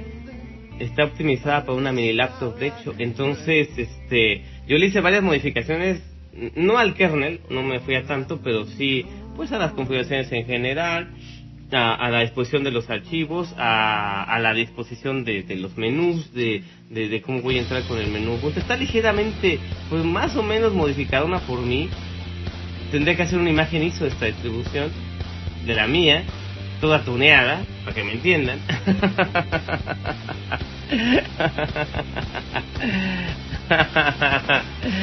Pero es secreto de estado del inframundo del ciberespacio, ¿no? Para dejarla como a mí me gusta me tardé como 6 meses. Así se las pongo. Son las 11 de la noche, 23 horas con 16 minutos. Acabamos de escuchar estoy escuchando a Paul So Like a Friend. Digo, una de las mejores canciones de Paul, y le hicieron para esta película, Great Expectations, de 1998, de Alfonso Cuarón. Déjenme oigo, porque no me oigo nada.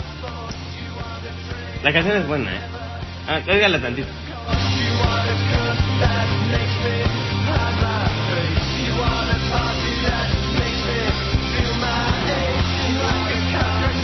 Está buena, ¿no? Déjenme oigo. No al kernel, pero sí, las configuraciones en general, a la disposición de los archivos, a la disposición de los menús, de cómo voy a entrar con el menú. Está ligeramente más o menos modificado. Ya, pero me está escuchando. Me pregunta Leoresh, mi máquina es un AMD Atom 3800 X2, pero solo con 1 GB de RAM. Caray. Y la muevo en sus Asus A8N XT Deluxe. En Force 4 chipset de memoria es DDR400. Pues es un maquinón bastante decente, ¿eh? Aunque a veces, fíjate, lo que yo había sabido es que se habían peleado muchos ubunteros, muchos linuxeros se han peleado mucho con los drivers para AMD. Porque AMD como que se empezó a poner roñosa y primero era bien buena onda y después ya no sacó los drivers, especialmente para las versiones más modernas de sus equipos y de sus, obviamente, de procesadores o de las tarjetas madre completas como las Asus. Entonces pues sí se mancharon, ¿no? Y AMD como que ya no quiso hacer muchas computadoras con algunos, especialmente que están haciendo esa onda de estupidez del Windows 8 que solamente van a aceptar un sistema operativo, entonces hay restricciones y esas estupideces, ¿no?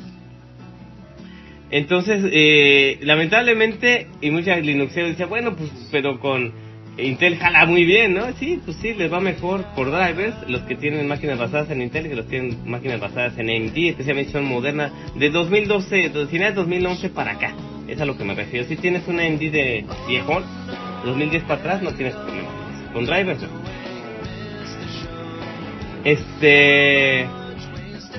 Sí, a una de esas maquinotas sí hay que ponerle más RAM, porque digamos 1 GB de RAM te lo tiene una netbook.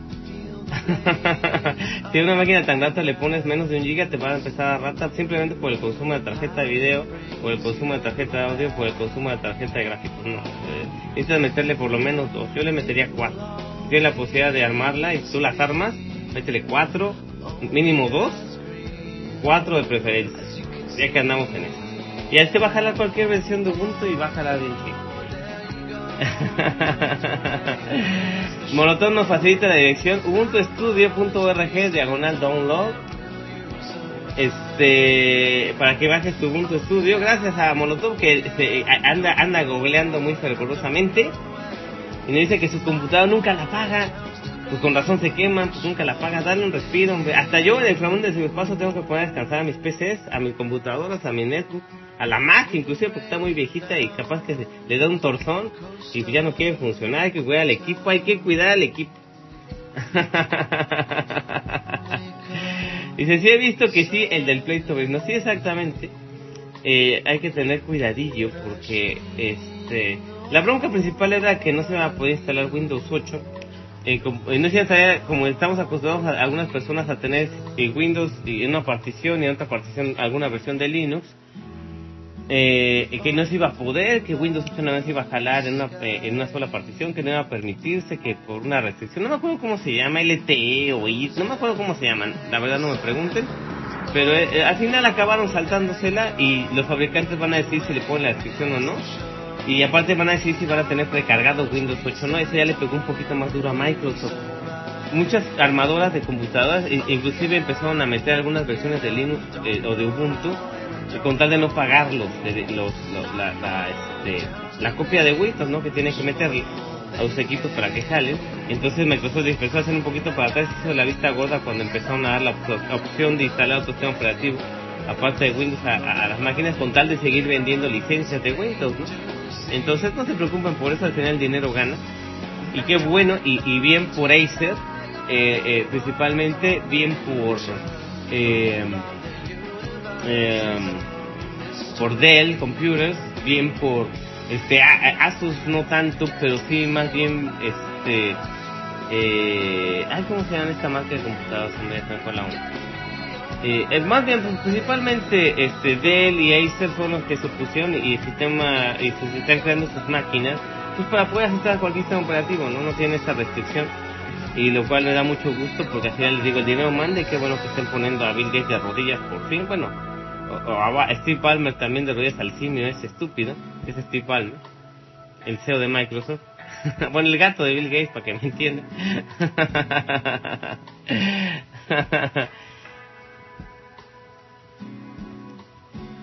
Dice Molotov que ando bajando a 304 kilobytes por segundo. Violet nos dice, no encuentro tarjetas de RAM de 1 GB de DDR400, son mucho más caras que las de DDR3. De hecho, no encontrar los drivers para esta con el Windows 7. Es que a lo mejor son viejitas, ¿no? Las de DDR400.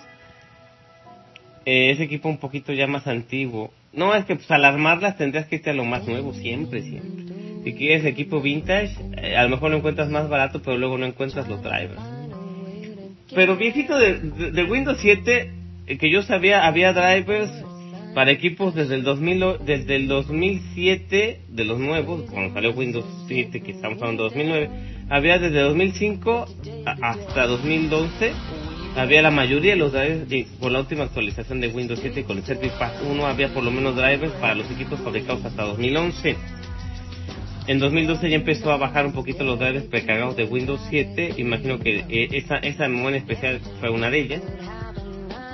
Si era muy nueva, obviamente pues no alcanzó, y ya estaban vendiendo Windows 8, entonces no alcanzó a entrar en los drivers, y es muy difícil hacer la adaptación de un driver a otro, es un poquito complicado, a veces no jalan bien, a veces hay que parcharlos y trabajan con problemas, y la máquina empieza a ponerse epiléptica, ya no quiere jalar como es debido. Y dice, ya con algunas soluciones lo instalé, luego se forzan, las nuevas compañías cuando ven que no está jalando bien, meten los drivers, lo modifican. ¿Saben quiénes modifican más drivers? Los japoneses. Los japoneses que siempre están al día en todo esto. Si la compañía original, por ejemplo, Hewlett Packard, no mete los drivers correspondientes, llega a algún hacker japonés, o inclusive hackers de la industria, como en JBC o en Sony, que hacen las computadoras Bayo, y al final acaba haciendo la modificación del driver y lo manda al mercado, y al final hasta lo toman por driver oficial y volan, ¿no? Y eso se les agradece, ¿no? La chamba de que para que puedan dejar los equipos, los drivers correspondientes para Windows, inclusive los drivers para Linux. Hay muchos hackers trabajando todo el tiempo para actualizar o las versiones o las distribuciones. Cuando hacen la distribución tratan de asegurarse que la mayoría de computadoras que están vigentes en el mercado soporten el sistema y corra con sus sistemas muy viejitos de torre, lab, net, viejitas o nuevas, por lo menos tratan de que la compatibilidad en driver sea por lo menos de 8 años atrás. Estamos hablando de que si se hace un sistema operativo nuevo o alguna actualización del sistema operativo nuevo ahorita, tiene que haber drivers por lo menos para computadoras desde el 2005. Hablando de este 2013, por lo menos para computadoras hechas del 2005 en adelante, con componentes obviamente de esos años. Que la antigüedad tecnológica o que la obsolescencia tecnológica sea por lo menos de 8 años hacia atrás, ¿no? Y eso la verdad ha salvado muchas computadoras viejas de la obsolescencia, o de que vuelvan a tener Windows, o que tengan Windows XP instalado, ¿no?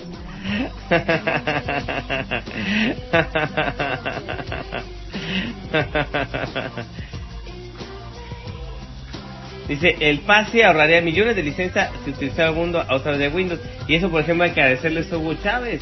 Él puso el programa de una computadora por cada joven y por cada niño en Venezuela, y todos tenían instalado un sistema operativo que se creó a exprofeso o a propósito para el gobierno de Venezuela, que es una versión de Ubuntu que se llama Canaima.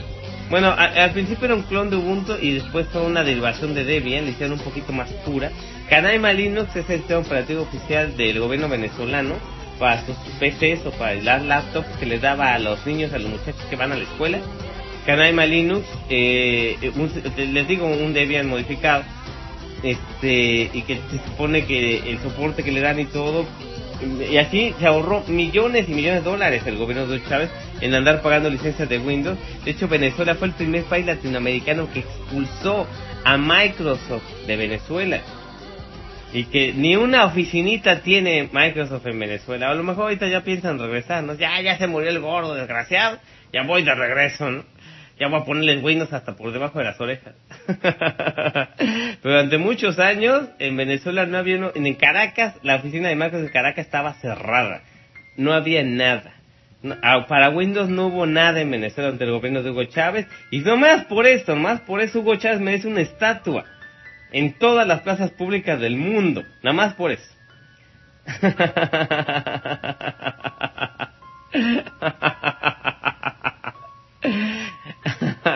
Nos dice Leoresh, es que me quedé con unos 2 años sin PC y sin trabajo.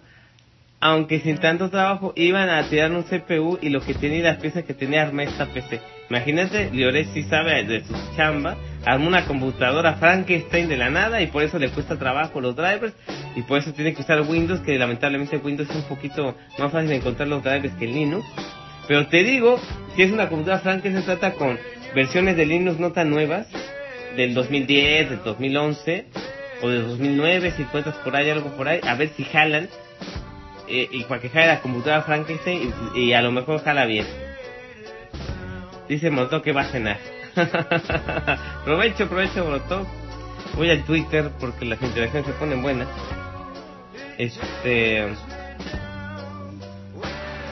Dice Molotov, Molotov dice, vente a la chatanza en vivo con Brisno Banda y la banda de Radio de la Nueva República.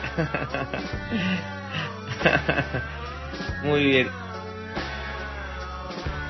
Dice hace poco también armé la laptop, de hecho me falta el display, pero también le rescaté de un yonke, o sea, de un junkyard, porque imagino que es la chatarra de computadoras que tienes por ahí, de tus piezas, las que has acumulado en la chatarrería.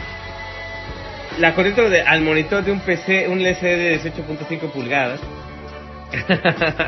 Sí, hay que aprovechar. Si su laptop vieja, de hecho es un consejo que di hace algunos programas, no sé si lo recuerdan.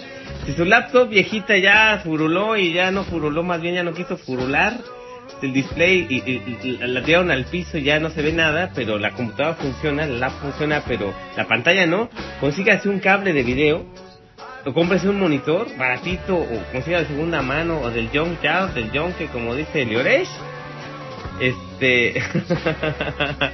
Conéctele un monitor a la lap y a lo mejor ya no va a ser tan movible, pero tiene una computadora de escritorio completamente nueva con un monitor mucho más grande también.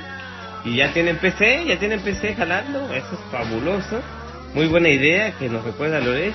Una laptop que no tiene display ni tiene para cambiársela, conéctele a una pantalla, a otra pantalla por medio del cable de video y listo, ya tienen computadora nueva otra vez.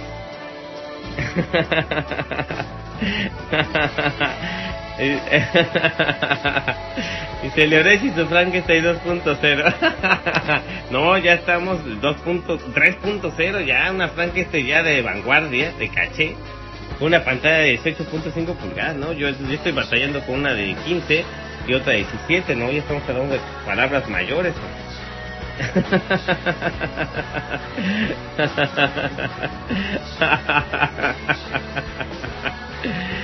Ok, muchas gracias a tus preguntas, por tus consultas, por sus interacciones. Escríbame brisno@live.com, brisno@gmail.com, cualquier cosa que tengan que decirme en extenso.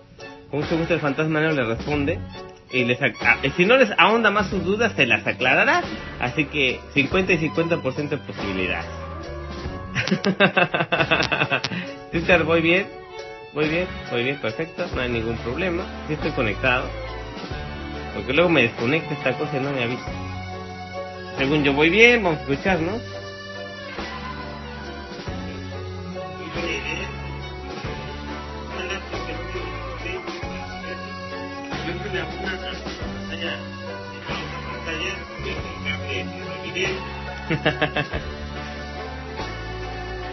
Sí, soy un poquito fuerte la música, se me olvidó bajarlo, pues. Lo lamento un poco. Molotov nos recomienda que veamos en YouTube The War on Democracy o La Guerra en Democracia, para que la veamos subtitulada en español, La Guerra de la Democracia o The War on Democracy. Es la recomendación en video de YouTube de Molotov de esta noche para todos ustedes que escuchan Radio Nueva República, Lo Negro del Fantasma, y en su tiempo radio, en XN Radio también. Señores, vamos a seguirle con el tema, pero vamos a cambiar un poquito. ¿Cómo pueden ustedes, si ustedes tuvieran un teléfono iPhone y ya se chocaron de la compañía en la manzana, están hartos de Steve Jobs aunque ya esté muerto, y ya no quieren saber de las tonterías de Tim Cook y sus actualizaciones, y agarraron el iPhone y tienen pensado agarrar el iPhone y mandarlo a un pase largo de 50 yardas hasta la acera de enfrente, a fin de que quede completamente destruido? Con ese fin lo harían, pero antes de eso necesitan pasar sus configuraciones del teléfono a su nueva adquisición, que es un teléfono Android o con sistema operativo Android. ¿Cómo le hacen? Bueno, la lógica más elemental nos dice que debemos de pasar primero los datos a una computadora y después pasárselos al Android. Eso hablando en lógica elemental, pero digamos que hay algunos casos que se pueden pasar vía Bluetooth, como los contactos, por ejemplo, o la agenda. Dependiendo el modelito o la versión de sistema Android que tengan. Eso se puede hacer desde la versión 2.3 de Gingerbread o la galletita de jengibre. Antes a Gingerbread no se puede hacer el intercambio de contactos vía Bluetooth o la agenda, la sincronización. Entonces lo que se hacía era conectar el Android o el iPhone en su defecto a la computadora. Con el programa Outlook se hacía la sincronización con el teléfono y después se volvía a sincronizar con el nuevo dispositivo. Esa es la versión con un intermediario, que en este caso sea una computadora con Windows. ¡Ay, qué cosa tan terrible! Y ahí puede hacer la sincronización. O en su defecto, hoy se puede hacer vía Bluetooth, aunque sean un equipo de distintos sistemas operativos. En este caso es iPhone con el iOS y Android con el sistema operativo Android, ya sea Gingerbread o Honeycomb o la última que salió, que es Jelly Bean, y Honeycomb o Gingerbread, cualquier versión de Android moderna. Se puede hacer la sincronización vía Bluetooth de los contactos y las citas de la agenda, obviamente intercambiar archivos, canciones y todo, pero cuando es mucho, el Bluetooth no aguanta mucho, o quiere hacerlo de forma más rápida, pues mejor respalden en su computadora los datos del iPhone con una copia de seguridad del iTunes, y la copia de seguridad del iTunes se encuentra oculta, son los archivos ocultos de la carpeta iTunes, de la carpeta Apple de archivos de programa, en Windows, por supuesto. Entonces nada más lo único que tienen que hacer es en las configuraciones de carpeta, ustedes abren una ventana de sistema, a la izquierda dice opciones de carpeta, no pone disposición o configurado, ¿cómo pone? Bueno, el chiste es que es en la primera pestaña de la izquierda, le apretan ahí y pone opciones de carpeta, en opciones de carpeta se ponen a opciones de carpeta otra vez y pongan mostrar archivos ocultos. Una vez que le pongan mostrar archivos ocultos en Windows, ya se regresan y ya pueden ver el archivo oculto en la carpeta iTunes de Apple de archivos de sistema, y ahí están todas las copias de seguridad.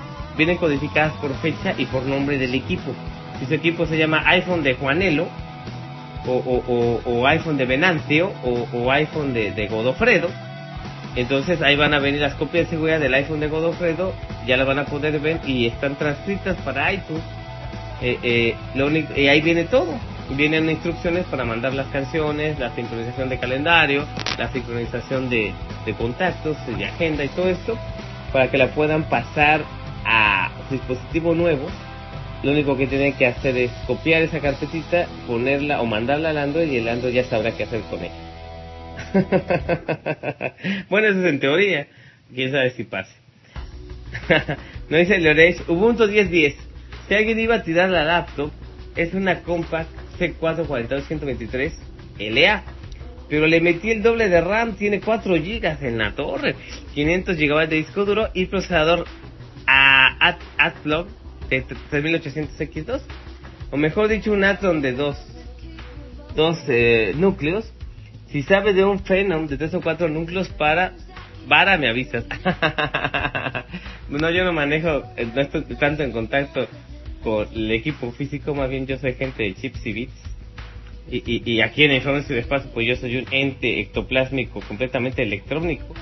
Pero si yo veo algo aquí en el yonke de aquí, yo te aviso. Socket S1, un turión de la última versión de ese socket. Híjole. Habría de hacer una subasta en eBay y a ver quién te ofrece más para que se ganen $1 quien te lo ofrezca. o el Mercado Libre, va en la Plaza de la Computación en el DF. Yo pienso que sería un poquito más fácil. Deben tener millones de cosas ahí en sus junkers, me imagino. Si es que hay unos equipos tan raros.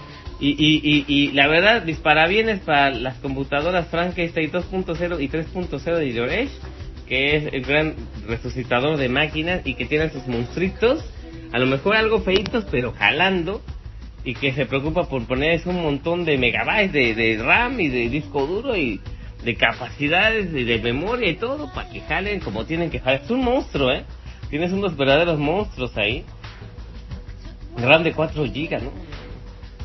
Imagínense lo que podría correr, y de hecho tú lo has visto cómo corre el Ubuntu 10.10 en una compa con 4 GB, ha de volar esa cosa. Propulsión a chorro.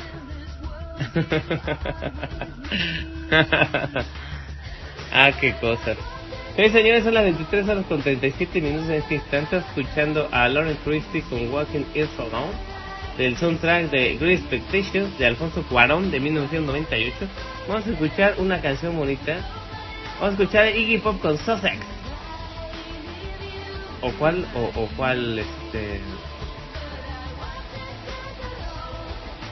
o sigo escuchando, si escuchamos a Scott Weiland. No escuchamos a Weiland con Let You Down. Vamos a escuchar a Iggy Pop o a Fisher con Breakable. Mejor a Fisher con Breakable, es un poquito más pasable. Y yo regreso. Esto es ¿Quién anda en la Nueva República? Su Tienes Radio en XN Radio. El show de Fantasma Negro. No. Perdón, la costumbre. Lo Negro del Fantasma, el programa número 8 de Lo Negro del Fantasma. Por supuesto, aquí en XN Radio, Radio Nueva República. Y Su Tienes Radio. Voy y vengo.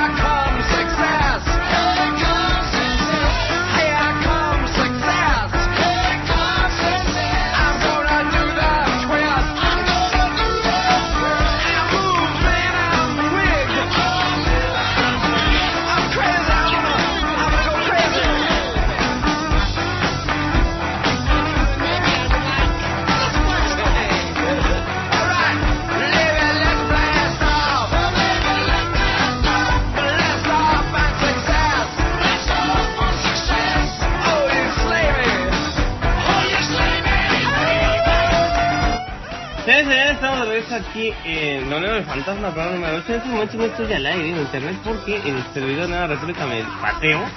Entonces estoy esperando a que me regresen, pero como este programa está siendo grabado en su integridad, entonces iba a ser retransmitido. Entonces tengo que continuar con el programa completamente en vivo, por supuesto, pero tengo que conectar mi internet ahorita, que como ya le mandé un mensaje a Molotov de que no estoy conectado. Y sigo con la música, por supuesto.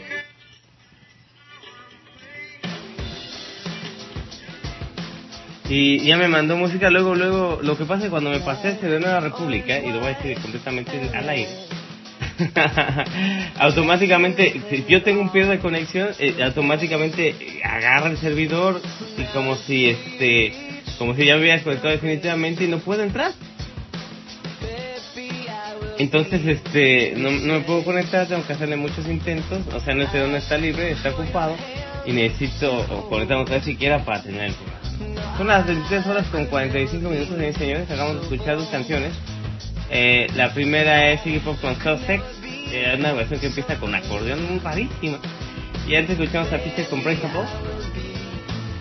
Y estoy escuchando David Garza con Slave. Las tres canciones correspondientes al soundtrack de la película The Great Expectations o Las Grandes Esperanzas, la versión de la adaptación que hizo Alfonso Cuarón, el director mexicano, de este cuento de Charles Dickens, en una película de donde actuó Gwyneth Paltrow en sus mejores tiempos, y Ethan Hawke cuando empezaba Ethan Hawke.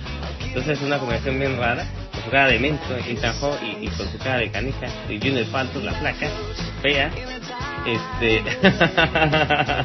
Que fue de muchos de ustedes empezaron a conocer a Gwyneth Paltrow por esta película, no se hagan. Tengo que conectarme, y esto sigue sin conectarme. Y voy a seguir hablando como loco hasta que, o para continuar el programa. Y continuamos hablando de tecnología. Y voy a seguir leyendo lo que pone Loret. Me pone acerca de sus computadoras monstruo, una fuente de poder. A ver, ¿cómo vamos sus computadoras monstruo? Nos dice 4 GB de RAM. Gabinete de una Thermostat Tsunami de aluminio con AMD de 3 núcleos, la Movo, un crosshair de 4 GB. ¿Cómo me dijiste para qué lo querías? ¿Que iba a conquistar el mundo o qué? 4 GB de RAM con DDR2, un quad de Raptor de 64 GB, tarjeta de video 64 GB, 250 GB de DDR Nvidia 7600 GT. Biopsónica LCD 20 pulgadas. Bueno, es un monitor. Y la feria para llegar a tenerla. Voy a seguir tu consejo, voy a bajar la versión del Ubuntu al 10.10. La verdad, la versión 11 no me pareció, y siento que fallaba mucho. De escritura del laptop voy a dejarla igual, con 12.10, y me gusta la 3.0 de la cama. Pues también vamos a ver cómo sale el Ubuntu para los celulares, y si jala, se va a chutar bonito hasta el Android, aunque la ventaja de Android son sus aplicaciones. Exactamente, hay muchas aplicaciones para Android, como bien dice Loret. Entonces, digamos que y obviamente la modificación que se puede hacer, Android es un sistema operativo restrictivo, pero está basado en Linux, así que bien ruteado o bien modificado, Android puede ser de mucha utilidad, pero hay que saber hacerlo, porque hay gente que rutea el teléfono y acaba con un pedazo de plástico en la mano y no sirve para nada. No puede ser, me sigue pateando el servidor y no puedo seguir conectándome, pero no puedo dar por terminar el programa hasta que sean las 12 de la noche. Saben, señores, ya que estamos hablando de tecnología y que me siguen diciendo aquí en Radio Nueva República, en el chatito, vamos a interacciones en Twitter, por cierto. Es lo bueno de tener el programa grabado, fíjense, puedo seguirlo grabando y ya mañana pasa su TV, aunque esta parte no está pasando en vivo en este momento en Radio Nueva República porque no me partió el servidor, pero es va a ser la retransmisión. No tengo interacciones en Twitter. Pude regresar a la consola. No puedo conectarme. Es que este Molotov no está al pendiente, hombre. Ya se puso la otra música y ellos piensan que es mi música, pero no es mi música. Alguien que le avisa a Molotov que me conecte, ¿no? Siempre lo pasa, no, lo dejan automático. Yo a veces tengo fallas en la conexión, me falla y al final acaban poniéndose el otro. No deberían tener un automático, y más cuando estoy transmitiendo. Yo tengo muchas fallas de internet ahorita y pues no más, no. Bueno, sí, señores, ya para terminar la última parte de tecnología del programa, ya los últimos 10 minutos, les quería yo comentar acerca de, ya que no hemos tenido tiempo en otros programas, ¿qué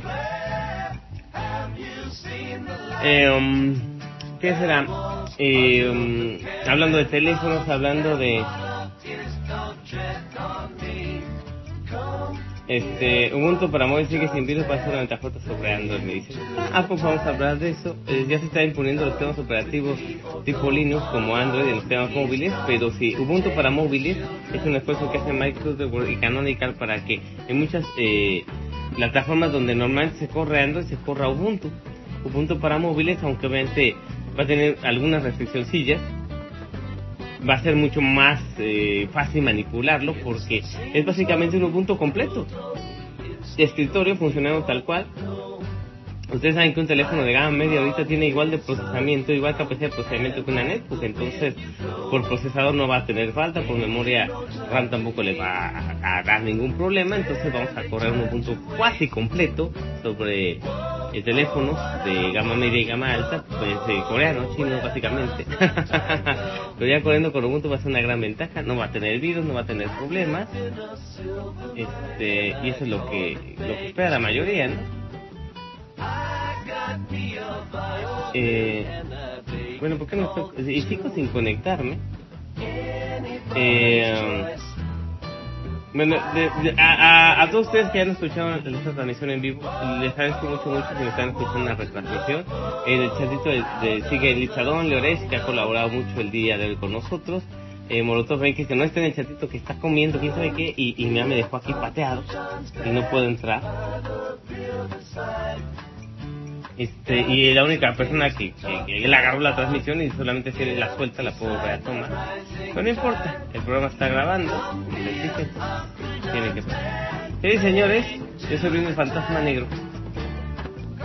Les agradezco de verdad mucho a todos ustedes la gran oportunidad que me han dado estos 8 programas y los que faltan, porque no me estoy despidiendo más después del programa de Lo Negro del Fantasma, una combinación de política y tecnología que no pensé que fuera a funcionar o que fuera exitosa, pero por lo menos hay gente que la oye, que le gusta y que afortunadamente la aguanta, está bien. Tengo el volumen muy alto, ¿verdad? Otra vez se me olvida bajar el volumen. Ya lo tengo.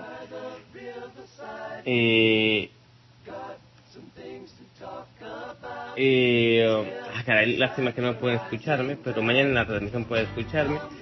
Ya vamos a terminar el programa. Gracias a Lizadón, a Lorenzo, a Molotov, a todos los que estuvieron, a los que nos escuchan desde su dispositivo móvil. Muchas gracias de verdad, a la gente de la Nueva República, a la gente de Sution Radio, a la gente de XN Radio. Muchas gracias de verdad. Yo me despido. Vamos a estar escuchando The Grateful Dead con Uncle John's Band. Los dejo para terminar la canción.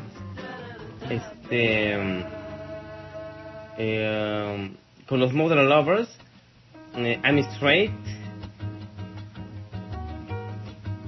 que esa sería la canción para terminar el programa.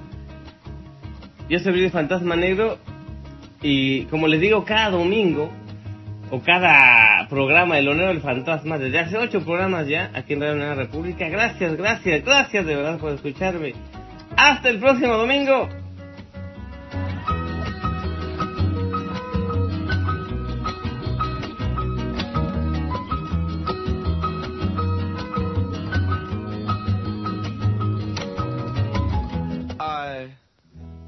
Called this number 3 times already today, but I got scared. I put it back in place. I put my phone back in place. I still don't know if I should have called up. Look, just tell me, why don't you, if I'm out of place. 'Cause here's your chance to make me feel awkward and wish that I had never even called up this place. I saw you though today, walk by with hippie Johnny. I had to call up and say how I wanna take his place. So this phone call today concerns hippie Johnny. He's always stoned. He's never straight. I saw